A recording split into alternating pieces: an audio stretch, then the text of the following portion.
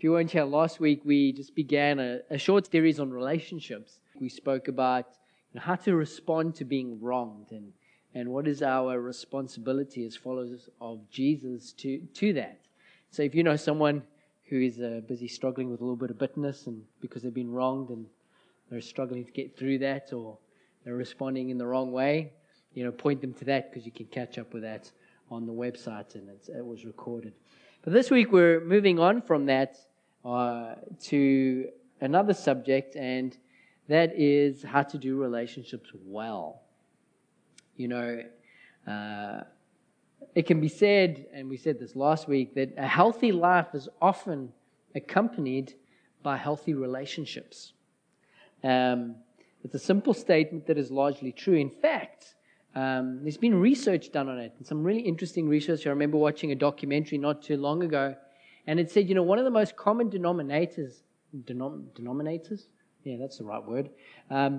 In people being healthy into old age was the quality of their relationships. In fact, it was a bigger factor in their health than things like, diet, which is surprising. Now, some people have an unfortunate predisposition towards having a bad diet, heart disease for a certain diet and so on. So that's taking that aside. But people who have good relationships have a better chance of getting to old age and having less trouble when they're there. I find that really, really fascinating.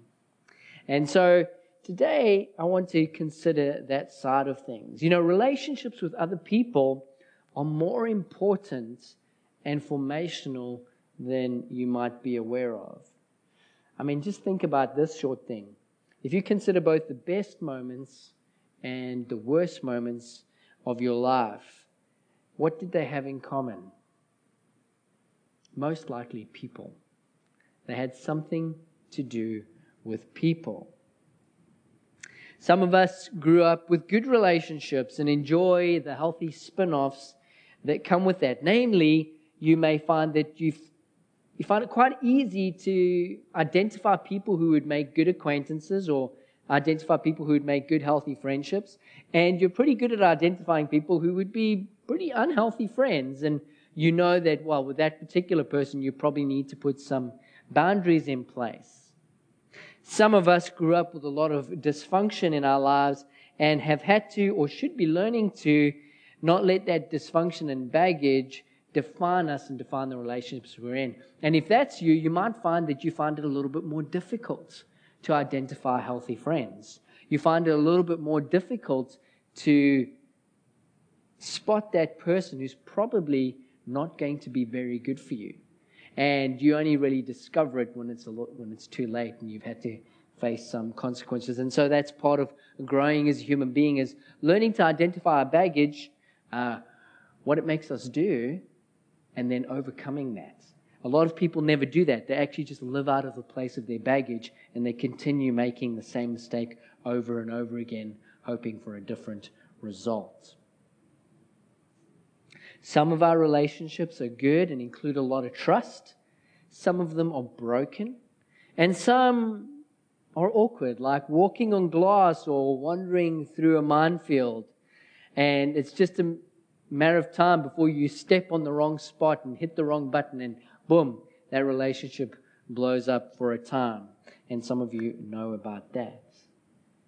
Relationships are challenging, and they can go from good to bad or bad to good in a very short space of time, depending on how the relationship is defined. I remember one of the most difficult things is that people find it quite difficult to be friends with people in authority over them, be it at work, even in places like church. People can be friends with a pastor, but sometimes there's some challenges there. So I remember in my old church, before I became a pastor, I was actually just a regular attendee. I served, I did stuff, and so on. And then one day I was asked to come onto staff. I was asked to be the associate assistant pastor. And I was fascinated how that actually affected one or two of my friendships. Not all of them, most of them were fine. But there was one friend who I just felt like we got on really well with, and we had a lot of grace, and we could make mistakes with one another, and that was all fine and well. Until one day I made a mistake whilst being a pastor. And it near on destroyed the relationship, and they put like a formal complaint in with me, and it became a big thing that I had to deal with as part of my job. And it was because there was a button there that I didn't know existed. It's like I was walking through a minefield, but I didn't know it at the time. And what happened is I stood on that button, and it blew up. It all got sorted out eventually, but it taught me a valuable lesson in that for nowadays, whenever I enter into a similar relationship with people who've got those same issues, I don't press those buttons anymore because I learned the hard way before. And we've all probably experienced that in some shape or form. When we get together as the church, the people of God, we're called to be His community. We're called to be a reflection of His health to the world. And in order to do that, we need to learn to do relationships well. Now, you might hear me say that and you think, if only all churches took that quite seriously. Well, churches have one big problem. Can anybody tell me what the one big problem with all churches is? It's not their theology. It's all y'all, right? It's people, right? If we could get rid of the people, church would be awesome, right? But then there wouldn't be a church no more. So, we have this difficulty that God decides to use people to reveal His goodness to the world. So, He knows what He's doing. I wish we did, but that's another sermon for another day. And so, in order to do healthy relationships, it means we have to accept a couple of realities. One is we need to be willing to get awkward. And by getting awkward going through some unpleasant treatment of ourselves to get healthy. It's kind of like you go to the doctor, right? You've got something wrong with you, and the doctor turns around and says, well, the good news is you can get better, but the medicine I'm going to give you is going to have some side effects. And the side effects are pretty unpleasant, but you've got to go through it. We had a member in our church recently have to go through open heart surgery in order to improve their health. The problem is the whole process of being opened up and being cut up and going through that. It takes a long time. There's a lot of pain involved. But the reward at the other end is worth the pain. That's why people go through it. And it's the same with relationships. If we want to be the type of person that builds healthy relationships with others, sometimes we have to go through that process where we identify the baggage in our own life. We identify our own issues, and we identify the places where we're weak, and we begin to learn how to get around those things so that we can build healthy relationships with others. And that is never pleasant because none of us wants to look in the mirror and honestly ask the question, what is wrong with you? I know you pretty much all do that probably on a weekly basis. You look at the mirror and go, what is wrong with you? But you quickly answer that question by going, nothing. It's everybody else is an idiot, And why am I surrounded by so many incompetent people? And then you walk away from the mirror. But the true disciple looks at that mirror, asks the question, and involves God in the process. And the problem with God is this, is if you ask Him what's wrong with you, He often answers that prayer. So beware. And so today, I want to focus on and talk about improving the one common denomination that we can control in our relationships. And that's ourselves. So let's pray together before I get into reading. Lord, we thank You that You're a God of renewal. That every single human being out there, no matter how broken, when we come to You and we hand ourselves over to You, that You can begin to repair us. You can begin to build us together up, build us together and make something whole and healthy out of us again. If it takes a year, 5 years, 10 years, a lifetime, we know that You can do it. And so this morning, as we begin to look at things that we can do and a couple of small things that we can adjust in our own lives to begin to point ourselves in a place where we can become healthy people, Lord, would You begin to shape us? We begin to reveal to us those things that You're wanting to renew in each one of us. We submit all to You, Lord, today. Lead my words. In Jesus' name we pray. Amen. If you have a Bible, I've got 2 readings today. They'll make sense as we go through them. The first is from Matthew chapter 5, and then we'll jump over to Galatians chapter 5. So you can follow along, or it'll be on the screen behind me. And this first one is Jesus in the Sermon on the Mount, and He says this to the people He's teaching. He goes, "For I tell you that unless your righteousness surpasses that of the Pharisees and the teachers of the law, you will certainly not enter the kingdom of heaven. Heavy stuff. You've heard it said to the people long ago, you shall not murder, and anyone who murders will be subject to judgment. But I tell you that anyone who is angry with a brother, and by implication sister, will be subject to judgment. And anyone who says to a brother or sister, Raka, is answerable to the court. And anyone who says, you fool, will be in danger of the fire of hell.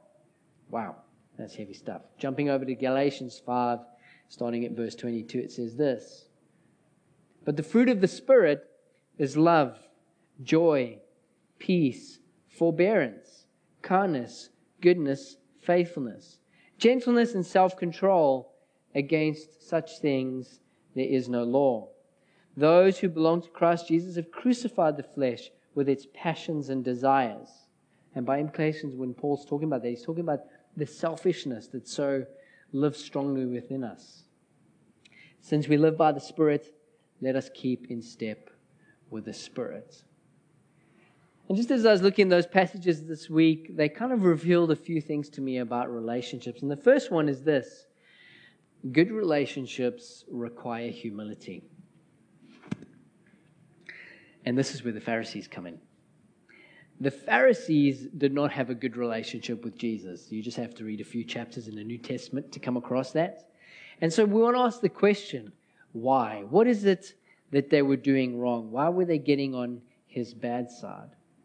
Well, the Pharisees were an interesting group of people. They wanted to be holy. They wanted to be pure. You know, we get Christians like that today. They're obsessed with being holy by not sinning. That's their definition of holiness, not sinning. Their definition of righteousness is not doing things that are unrighteous. And it's half a definition because holiness and righteousness are actually gifts from God. They're status things that happen. And we got a whole sermon series a few months ago looking at that. And so the Pharisees were very good at surface stuff, very good at doing the done thing. And what they did is in doing that, they shunned relationships with anyone that they considered below them, anyone who wasn't doing what they were doing. And they basically set up systems of holiness that people could not realistically meet and then judge them for their failure. A lot of the rules and regulations that the Pharisees had made it very difficult for you to be a regular person, right? Like a farmer, you know, because if you were farming or you were a shepherd and one of your animals died, you need to deal with it. You need to touch that animal and go off somewhere. And then the Pharisees had a whole bunch of rules and regulations that made you dirty and you couldn't do anything about that. And so it made it very, very difficult for people to live up to their standards. This is one of the reasons why Jesus was so offended by them. And as well as that, Pharisees were unable to have meaningful relationships with anyone other than other Pharisees. And so they were a very exclusive bunch. And over the years, this produced a kind of self-righteousness, a kind of pride. And so they lacked humility. And humility is foundational for a lot of things. The main being that it is pretty foundational in having a relationship with God, in following Jesus. You kind of have to be a little humble. You have to humble yourself before the Lord.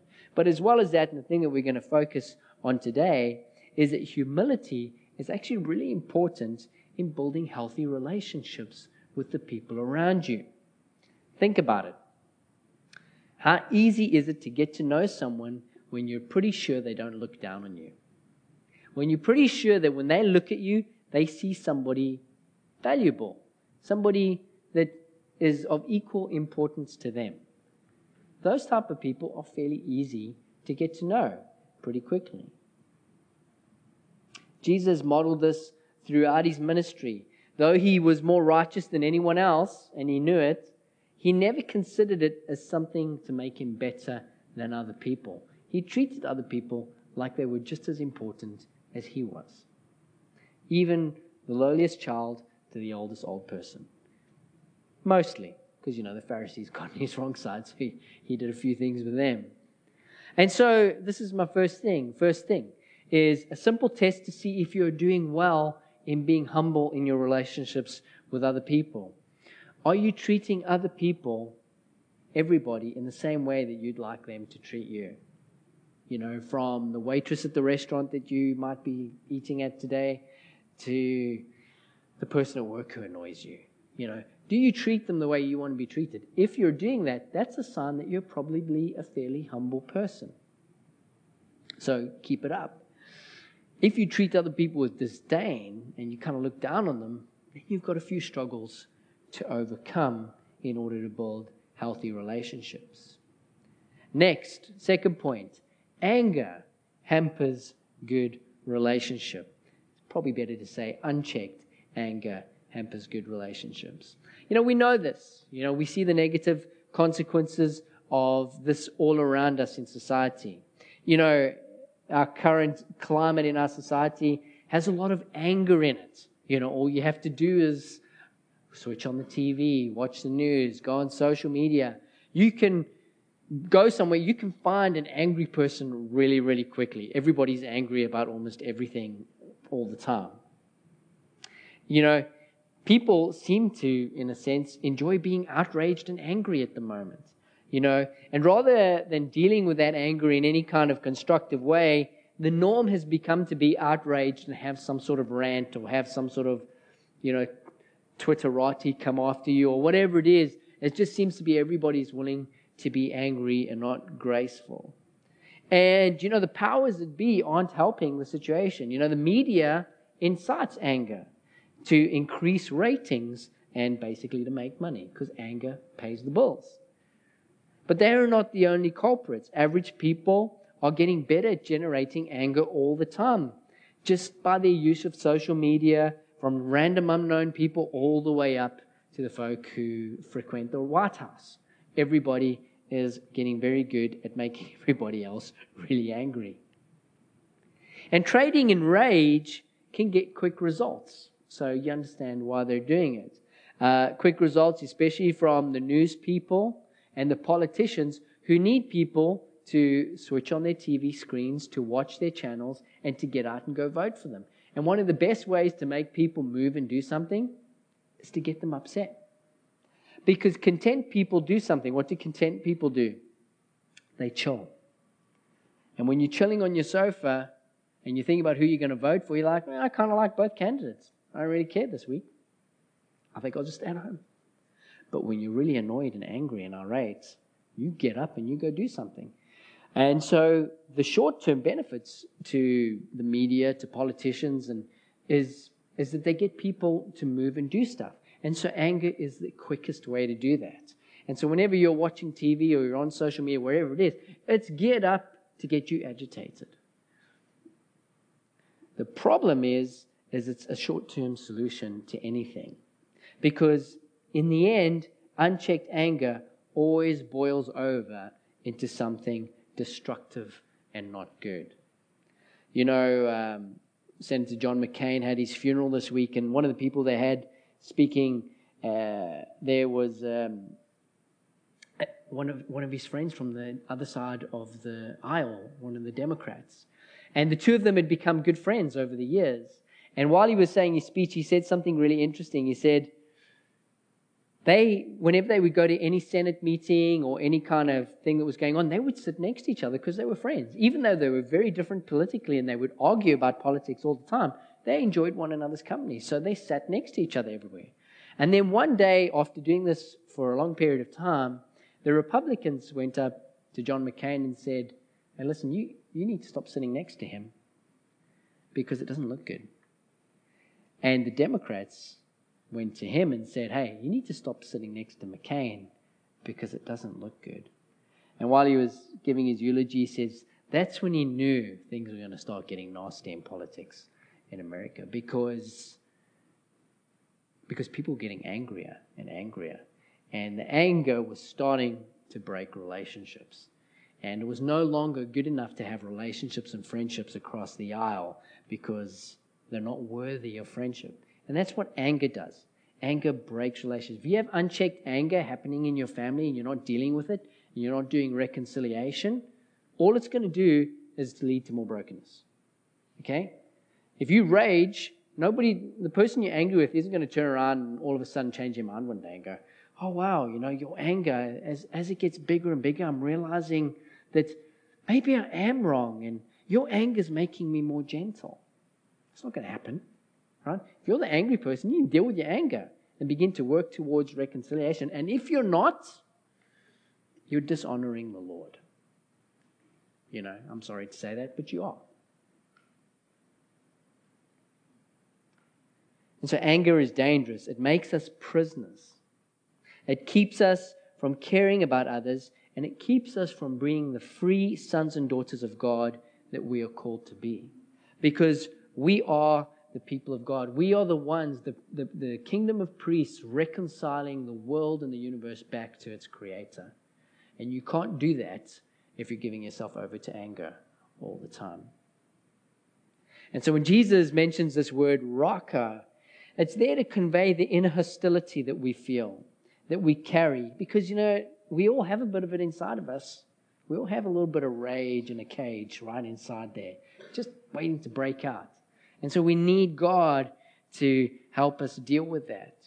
And it's fed by all sorts of things, this internal anger, this rage. It's fed by insecurity, unresolved hurt, middle age frustration, whatever it is that you've got. And so the question that you need to ask is this: what makes you angry? What presses your buttons? And then once you've figured that out, you have to ask the question, why does it make you angry? So ask my kids. Actually, don't ask my kids. The rage machine that is Billy Kent at home. I get annoyed all the time, right? Maybe it's because I'm in my 40s now, right? So I'm just getting grumpier as the older I get, right? But one of my weaknesses is that I'm a bit of a minimalist. I really like things neat and tidy, right? I like things just so. And the problem is when you go and make 5 children, you don't think about this thing, but children aren't minimalists, right? Because they do stuff and they mess your stuff up, right? And they leave things lying around. So David's been staying at our house this weekend. I came down into the basement. They'd all been chilling out watching TV. And the place was like a bomb went off. So I went from zero to rage in 2 seconds. And I'm like, what's going on down here? And it was like, we're chilling. Right? Because it presses my buttons, right? And I just realized whenever the place is untidy and I see people just dropping stuff, when we have this thing in our house. It's time for me to rant. It's not even in the text, but it's all. So we have this thing. It's like a tub that you can sit on and you open it, right? And it's like a cubic foot. I don't know if it's that big, but it's big, right? It can fit a lot of shoes. And that's why it's there. You come into our house, you open it up, take your shoes off and you put in there so we don't dirty the carpets. Our carpets are filthy, by the way. I need to get new shoes, right? And the reason why is because people don't take their shoes off and put in the tub. Guests, you're okay. You can keep your shoes on, right? But our people who live in the house have to take their shoes off. Anyway, so the people who live in my house, who shall go unnamed, come into the door and they take off their shoes and they stand next to the tub and they put them on the floor. And what happens is the tub gets empty and the floor becomes this mass of shoes. Which, if there's just 2 of you, that's okay. But when there's 150 of you living in the house, there's 1 million shoes on the floor. And I come in and I just get so annoyed. I get angry. And I'm like, man, why are you so uptight? And I realize it's because I'm a control freak, right? I like things neat and tidy. I like to walk in and the cushions are nicely fluffed. So when I come home, I take my shoes off and I walk all the way to my room and I put them in my closet. I don't even put them in the tub, right? None of my shoes are in the tub. None of my shoes are on the floor. It's only the other people who live there. Right?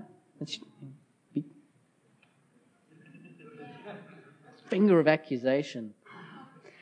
Anyway, so not everybody who lives in my house is a minimalist, right? So there's a problem. And the problem's me. I hate to admit it. And so, I've been trying to work on this over the past while. Some people who live in my house may disagree with this statement. I'm really trying to learn to chill out a little, right? And become less of a minimalist because it's not working. It's not working for me right now. And I need to change because I'm going to go insane if I don't. And so each one of you has your thing, right? That you're not willing to stand up in front of everybody and confess. Whatever it is, you have this thing that makes you angry. And you've got to ask yourself the question, why is it? Well, the reason why is because I'm selfish. And I want my house to be neat and tidy. And I want everybody else to just buck up and sort it out. And everybody else isn't on the same agenda as I am. And so I've got to have a little grace for other people. Because not everybody around you is going to do things the way you want them to do it. And the sooner you reconcile yourself to it, probably the more chilled out you're going to be. And then everybody's just going to be annoyed with you. But that's probably better. Because it's the person who's angry that's in the cage. The person who's causing all the anger is quite free and happy, skipping along a field, doing nothing. Nothing at all. Not picking up any shoes. Right? Anyway, next point. So once you've discovered what makes you angry, you need some help. Now, some of it might not be as piffle as mine is. You might have some real issues in your life, causing a lot of real deep-rooted anger, and it might be pretty complex. And I need to talk to somebody about it, as well as inviting God into the situation. As followers of Jesus, we need to give ourselves over to the revelation of the Spirit and the help of the Holy Spirit. As we begin to do that, we begin to submit to the presence of God in our lives by His Holy Spirit, something happens. The stuff called fruit is produced, and we read that in Galatians 5 today. And as we begin to submit more of ourselves to the Lord, in other words, letting God take more and more of our selfishness, denying ourselves more for His sake, we get the stuff called fruit that begins to grow in us. And as that stuff grows, love, joy, peace, patience, kindness, goodness, faithfulness, self-control, right? As that stuff grows in you, something happens. You become a better friend. You become a better husband. You become a better wife, son, daughter, whatever it is you are, neighbor. You all of a sudden become better at those things just by result.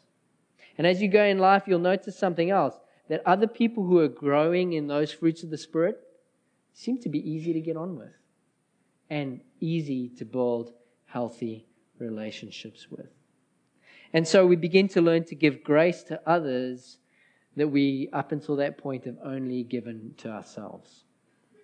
Human beings have this thing. A few months ago I preached on it and I've forgotten the name of it. I apologize. I should have written it down. But we have this tendency to give ourselves more grace than we give other people for the exact same thing.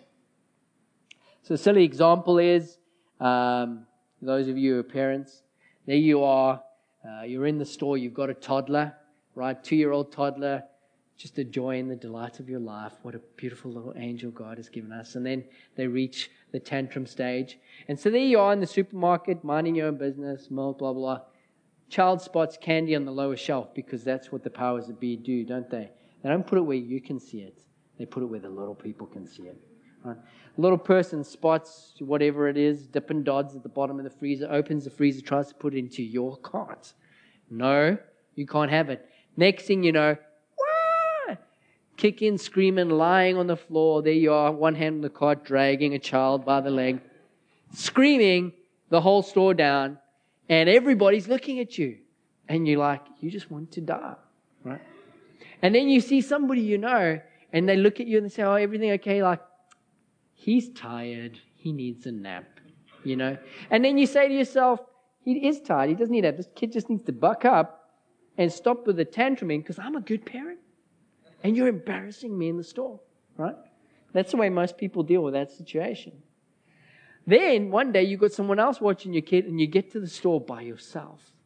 And it's like, wow, this is amazing. I never realized going to the store could be so much fun. By myself, right? And there you are. And then some other person with a kid the same age as your kid is having a huge tantrum, or their kid's having a huge tantrum. And you can see this parent is stressing out and trying to deal with a kid. And you look over and you go, man, get a hold of your kid. The state of you, my kid gets upset, but never that bad, like take your kid home and spank them or something, People judge other people who are in the same situation as them, They give them less grace because for some reason deep down, we just think we're a little bit better than other people. You know, we don't admit it. And also, we think we're a little bit smarter too. You know, well, most Christians wouldn't admit that, but unfortunately, they admit it as soon as they go on Twitter or Facebook. They quickly declare to the world that they think they're smarter than everybody else. They just don't realize that everybody else can see that they're saying that, and they don't. Anyway, so we need to give grace to other people like we would give to ourselves, and that only comes through realizing the grace that we've been given. You know, the most difficult thing being a follower of Jesus is learning to be honest with yourself and learning to be honest with how selfish you really are and how God just loves and accepts you anyway. And as you begin to embrace that and begin to realize that and begin to actually accept the grace that God's giving you, that's when it becomes easier to give it to other people. And so those are the 4 points today. You know, good relationships, we need humility. We need to learn to deal with our anger. Some anger is righteous and drives us to do good actions. But generally speaking, most anger is selfish. And we need to learn to sort it out. And we need to invite the Spirit of God to come in and change us. Begin to produce the fruit in us so that we become the healthy component that every relationship needs. And then finally, as we grow in that, we begin to be able to give grace to other people. And isn't it just the most amazing thing to have a friend or a parent or a family member, a son or a daughter who just accepts you? Have you got someone like that in your life? Who just accepts you flawlessly in their own imperfection? You just know if you've got a problem, you can go to that person and they'll turn around and say, wow, you shouldn't have done that, but I love you anyway. And they'll be there for you. And then the final question is, are you able to be that person to someone else?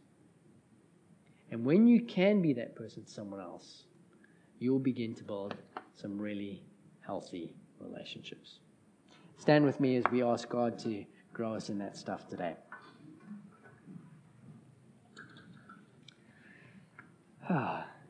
Scott, you want to come on down?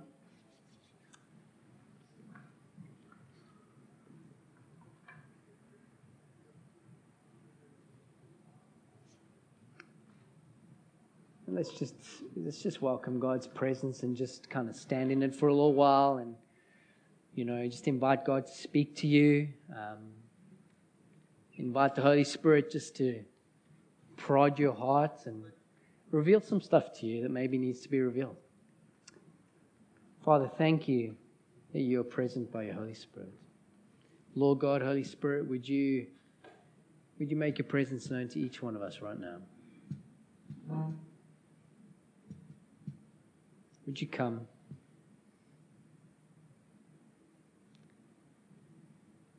Lord, we bring the walls of our heart to you. Many of us in this room may have some walls built up in our hearts. There's certain little zones in our lives that we just keep to ourselves. We don't want God to mess with that. There's a relationship that we don't want him to mess with. There's some anger that we don't want him to deal with. There's some bitterness that we're holding on to that we're totally justified in having, but it's causing us to waste away. God wants to break the walls of that little cell down, and he wants to bring his kingdom in there. He wants to bring his reconciliation, wants to bring his forgiveness. He wants to help you deal with your anger, whatever it is. And now's the time to say, yes, Lord. So, Lord, you know us. You know these things in our hearts. And I just pray for everybody in this room who's struggling with something, struggling to let you in on something. And I just ask that you begin to break those walls down even now. And begin to bring healing to that part of our lives. To make us more whole, to make us better representatives of you here on this earth. Shape and change us and produce more fruit in us. Let your light shine from us better. Lord, come in Jesus' name I ask.